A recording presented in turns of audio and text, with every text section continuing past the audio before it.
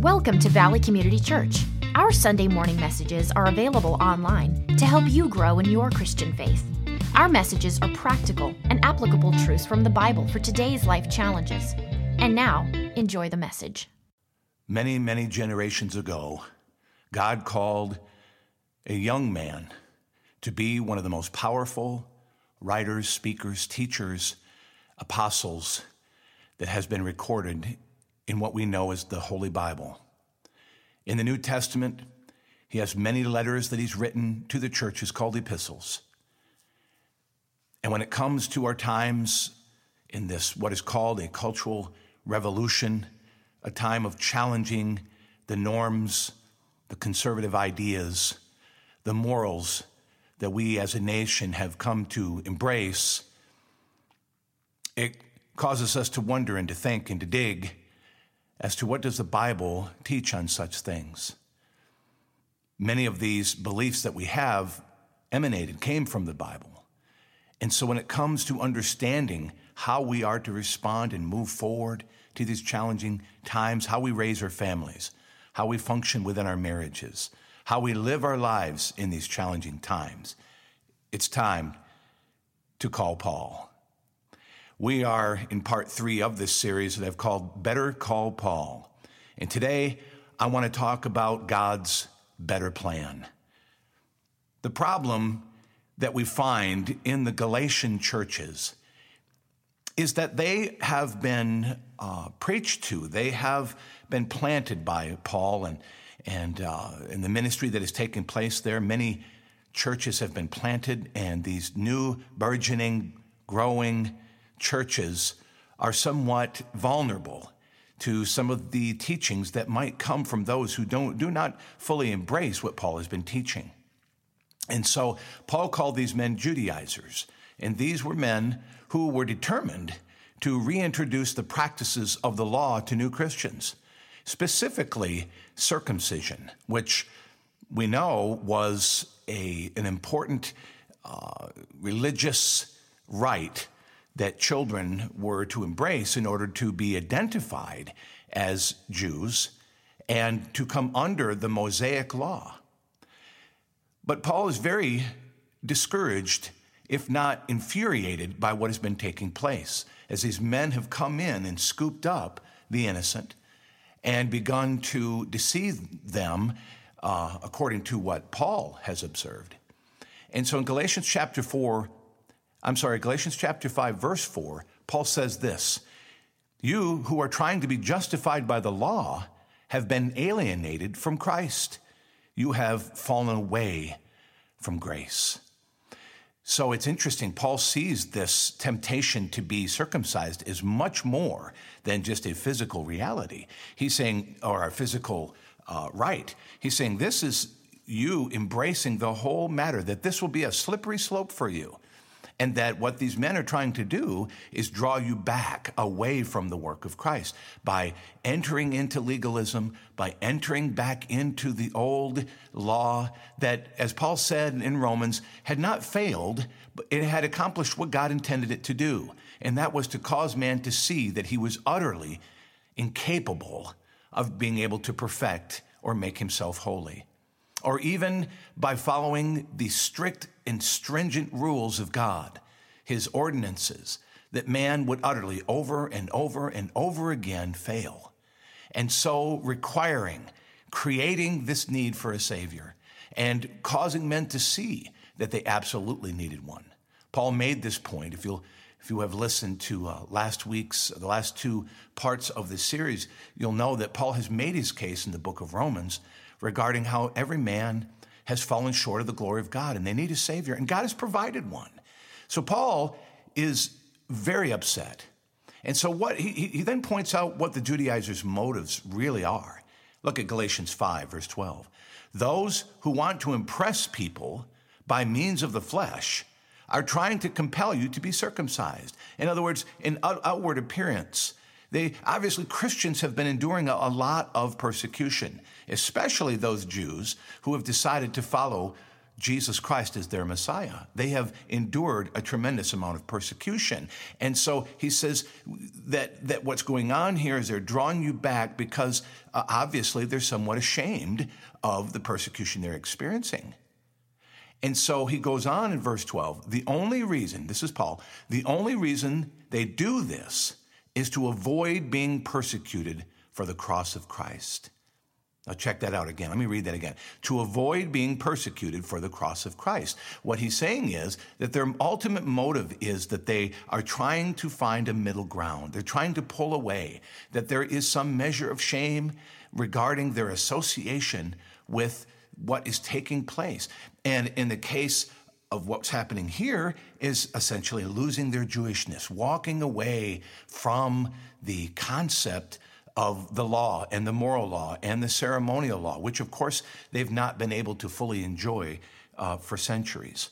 But when we think of this and how we transition to what God might be speaking to us today, is this a problem today?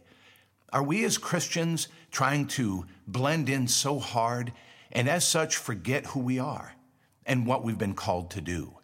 Paul said in Romans chapter 1 that he was not ashamed of the gospel. He said, for it is the power of God for everyone who believes, first for the Jew, then for the Gentile. Romans chapter 1, 16 and 17. So when we think about our times, we as Christians, we will be challenged with this very same choice. Are we ashamed to embrace what Jesus taught? Are we ashamed to embrace not only his teaching on morality, but his exceptional teaching on morality? When he said, that you say to look on someone lustfully is he said, or to act and become an adulterer is a sin. He says, I say, if you even look at a person, that it's sin in your heart. So Jesus made it very, very clear that sin emanates from the heart. And this became a teaching of Christians. It began to change their lives in ways that are so powerful, transforming lives. But obviously, it cuts right across the grain of the world's wisdom and its ways. The very specific understanding of what was harmful living and what was not. And so what I'm talking about here today for us is, does Paul, if we called upon Paul right now and we asked him to come, Paul, give a commentary on what you see in our culture. Give a commentary on how what we are doing and what we're being challenged to do or not do in our culture. How would you respond? And based on what Paul writes on what I would call his timeless teachings, that I think he would be very, very disappointed, and that he would see that many times Christians are pulling away from standing for the truth, standing for what we believe and what we know Jesus taught very clearly, that perhaps we're allowing ourselves to fall away from Christ too, to alienate ourselves from Christ. Well, he said Paul was very disappointed because he was basically saying, look, are you trying to go back and improve your lives through legalism, through something else? And essentially, if we were to understand it today, what the Judaizers were suggesting, go back to religion and traditionalism and thus avoid the harder arguments, the struggles over sinfulness, the struggles over what is specifically considered sin and not as sin. Because see, legalism often follows the letter of the law, but there's a deep hypocrisy on the inside. No one knows that more than Paul himself. Here he was with great passion trying to defend God and the Old Testament law, and yet he was putting Christians in prison and seeing them put to death. I think we got a problem there. That is a hypocrisy. And Paul is vehemently defending the fact that the church must not give into this. They must not go back to this ritualism, to this traditionalism that would strip the gospel of its real life, its real purpose, and that is to transform the human heart by embracing the teachings of Jesus Christ, the teachings that Paul took from Christ and his understanding of the Old Testament moral law and brought it forth and helped the church, essentially building the orthopraxy, the theological underpinnings, the truths that would bear the church, that would cause the church to grow. And these are the very things that we're looking to today. So he's opposed to what he sees happening to these poor Galatians. And he sees them going backward towards a works religion and not a faith in Christ. Is this an overreaction on Paul's part? No. He knows that this will open, as they embrace even just the idea of circumcision, that this is going to open the floodgates of bondage, control, and a lifelessness within the church. The church has battled it in modern times ever since, because in the end, it abandons real love and drifts back to a real useless ritual, traditional control. You know, I asked my congregation on Sunday, I said, if you in any way, shape, or form this morning came to church thinking that going to church was going to earn you any favor from God, that it was going to solidify your salvation, to make you feel like that you have done something in a capacity to try to earn God's love and earn salvation, then you do not understand what grace is. Paul is the apostle of grace, and he had to take this very stringent, very controlling religion, Judaism, and help them understand that it was a starter pack. It was the foundation to understand morality, and then begin to present it through the grace of God and through the amazing work of Jesus Christ, who fulfilled the ceremonial law on our behalf. And then he teaches very strongly there in Romans chapter 6, shall we go on sinning so that grace may increase? By no means. We died to sin. How can we walk in it any longer? Paul understood grace because Paul experienced and received a tremendous amount of grace. He knew that he was a murderer. He knew that he had judged and was fighting against God, but yet God was merciful, knocked him off his horse, blinded him, and revealed himself to him and said, you are fighting for the wrong side. And of course, then Paul gave his life to Jesus Christ. He began to study the scriptures. He began to understand that what Jesus did on the cross was a fulfillment of God's promise from the very beginning, that mankind would be set free from their sins by one sacrifice, once for all, and by their opening up the door to set us free from the law of sin and death, and setting us free to be able to follow the Holy Spirit, listen, and in many ways, just bring us back to ground zero. We're no longer underwater when we think about trying to obey or follow God. No, now we are set free to be able to obey and be able to walk after his ways. Paul gets after that here in just a moment. So let me move on. So how does this affect us? Why is Paul so upset about that? Well, he makes his case that our understanding of grace is the key to walking in freedom. That Christ fulfilled the law for us, and now we who put our hope in Christ are all children of Abraham. So he's appealing to him. Why do you want to go back to being Jews? Why do you want to go back and to submit back to these laws? He says, once you open that can of worms, if you have to obey one, then you're going to have to obey them all. If you want to go back to this legalistic works salvation, you will find that it's incomplete. And he said, that's why he says you're alienating yourself from Christ. You're walking away from the cross. You're walking away from the grace that was purchased there on the cross for you.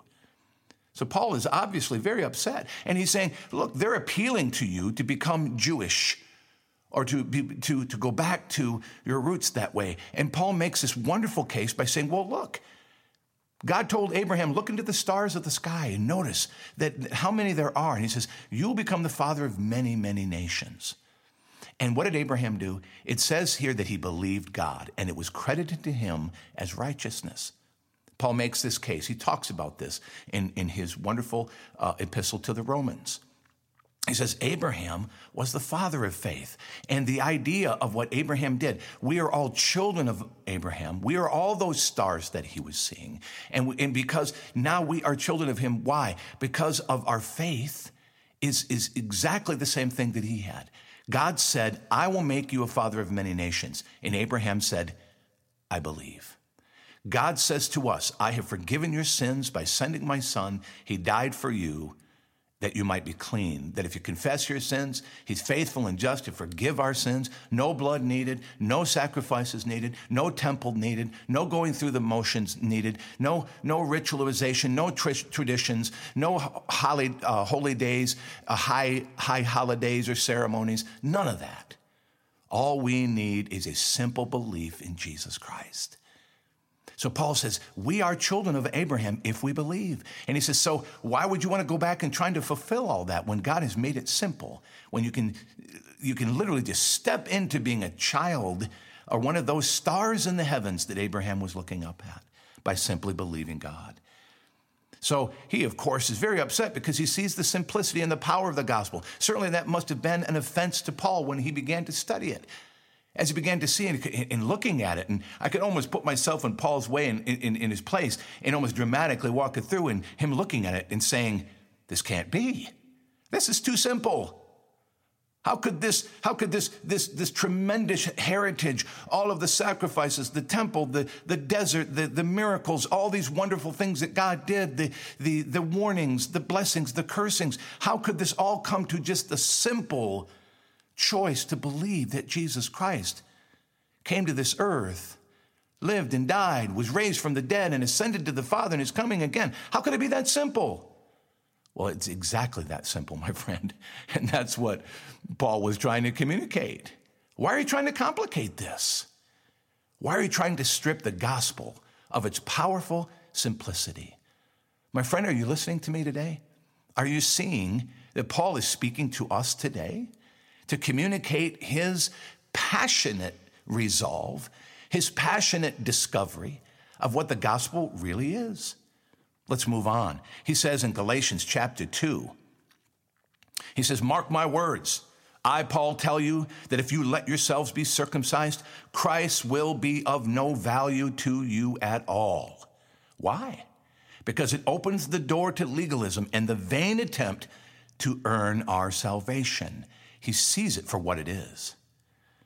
And you might say, well, there are no other things. I'm not trying to become Jewish. I'm not trying to do anything that would go back, because most of you, I'm sure, who are listening to this message today would be considered Gentiles, And that's okay. But I think what we are finding here, what we need to dig a little deeper for, is the same spirit of deception exists today.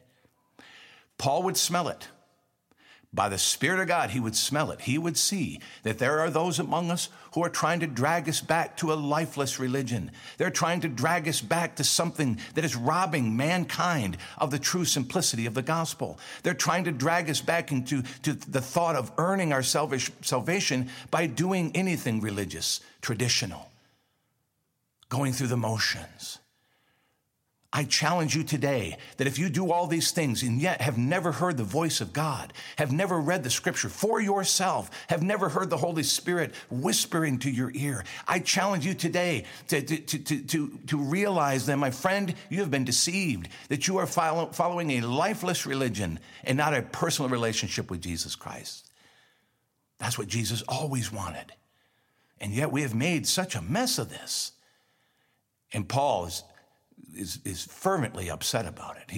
He's wanting to point this out, and he would do so again today to say, Christians, why are you being deceived and walking back? This is supposed to be a celebration. This is a joyful time. This is a time of being able to move forward in the favor of God, not to sit on our hands and hope.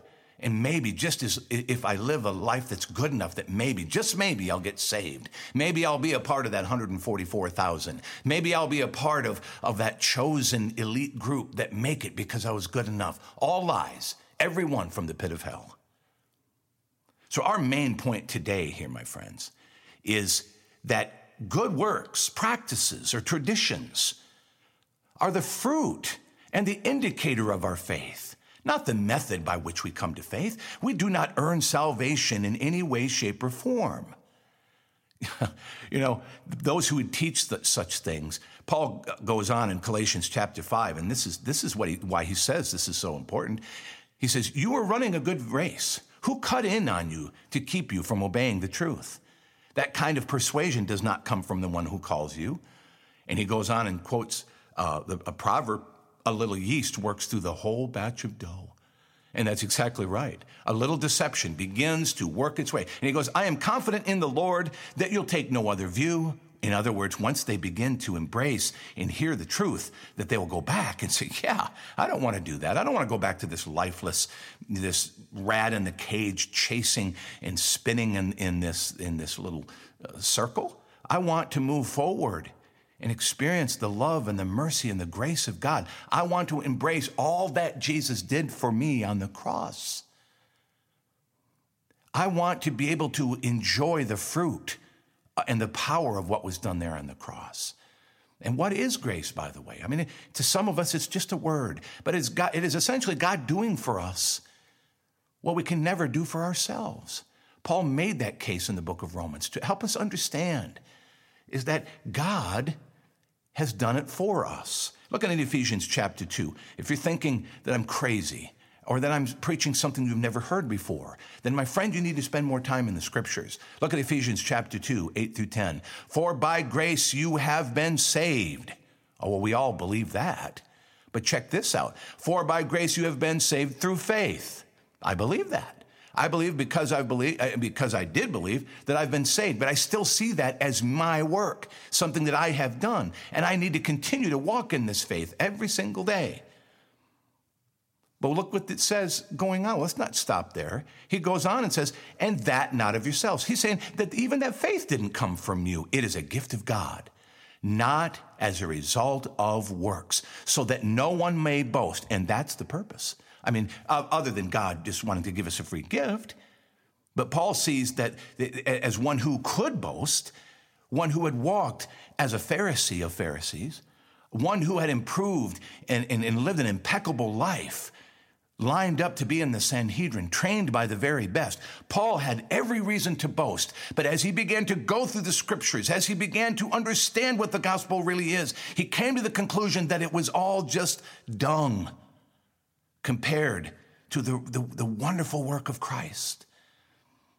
And so this whole idea of trying to earn this, to go back to a dead understanding, trying to earn our favor from God is useless.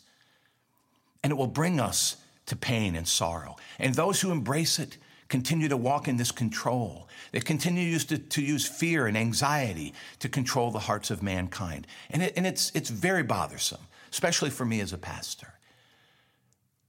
So let's move on there. And he says, not a result of works, so that no one may boast. For we are his workmanship, created in Christ Jesus for good works, which God prepared beforehand so that we would walk in them.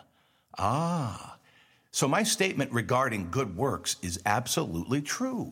They are the fruit and indicator of our faith, not the method by which we come to faith. No, the scripture made it very clear. Paul in Ephesians chapter 2. Then, of course, and the reason why I'm mentioning Ephesians is because he has taught this in more than one place. This is his message. He understands that God has made a tremendous move forward toward us, and he's always wanted us, and he's always wanted to come and to pay the price for us. Jesus' work on the cross is effectual. It is incredibly powerful. What that work has done has secured me. It's held me fast. It's not incomplete. It's not insufficient. No, it's powerful to hold me fast in what we call that grip of grace. God, who loves me, who has adopted me, who has drawn me into himself, he will never let me go. Isn't that what Jesus said? You remember what Jesus said? He said, I will never leave you nor forsake you, even to the ends of the world. That's a promise. And we see that coming forward in grace. And Paul understands this.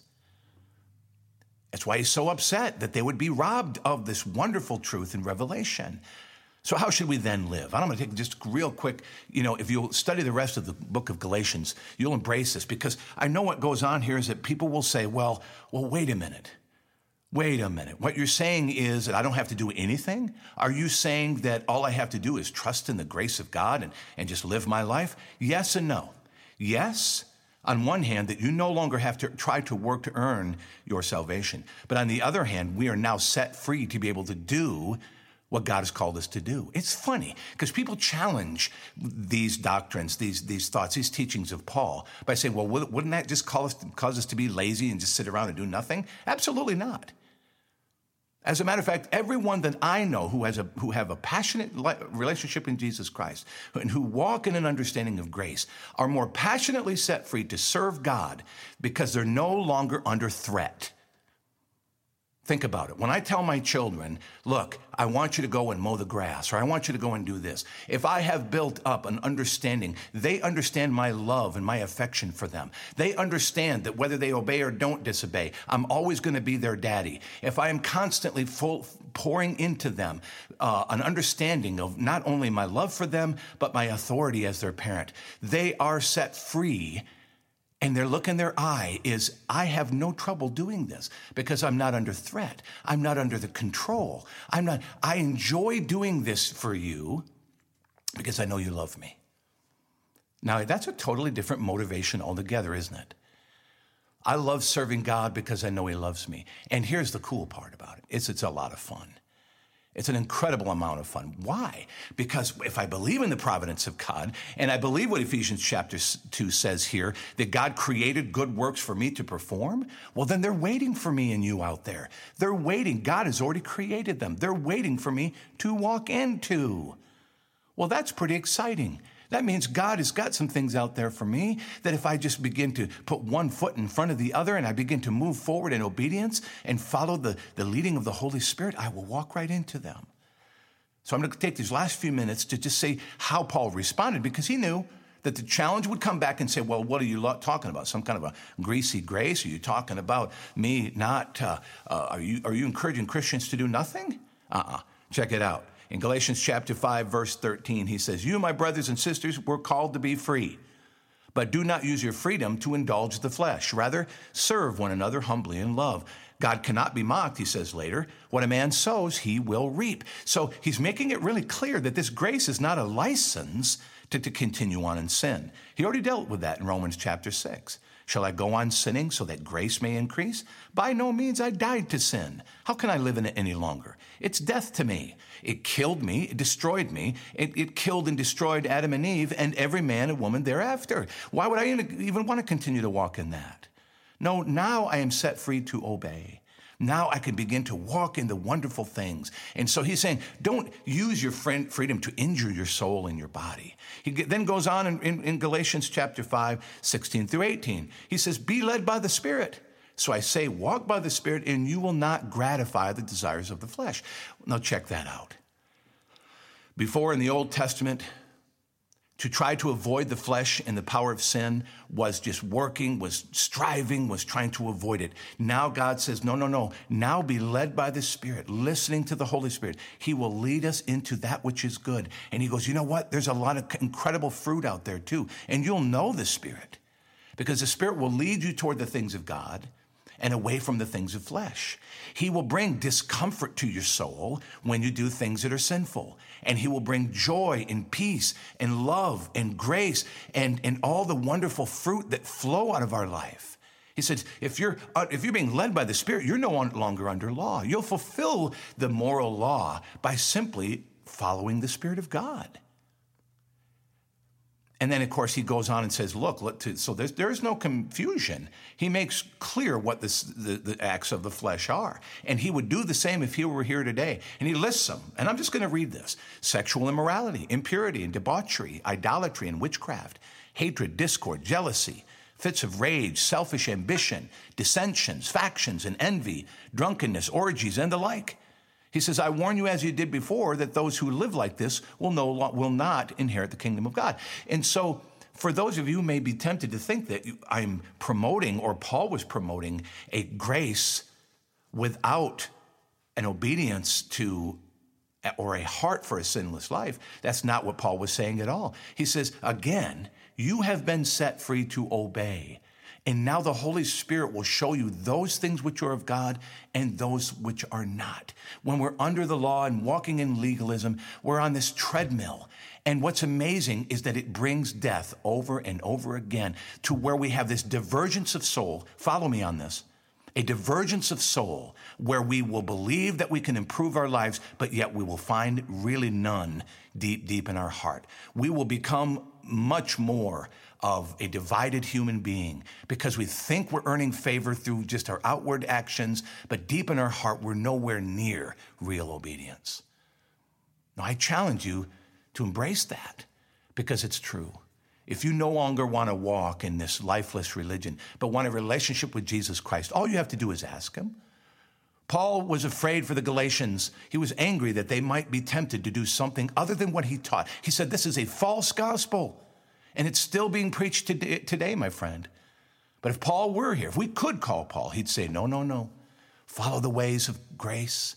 Embrace Jesus Christ as your Savior and let him work inside you, causing you to will and to do of his good pleasure. That's his heart.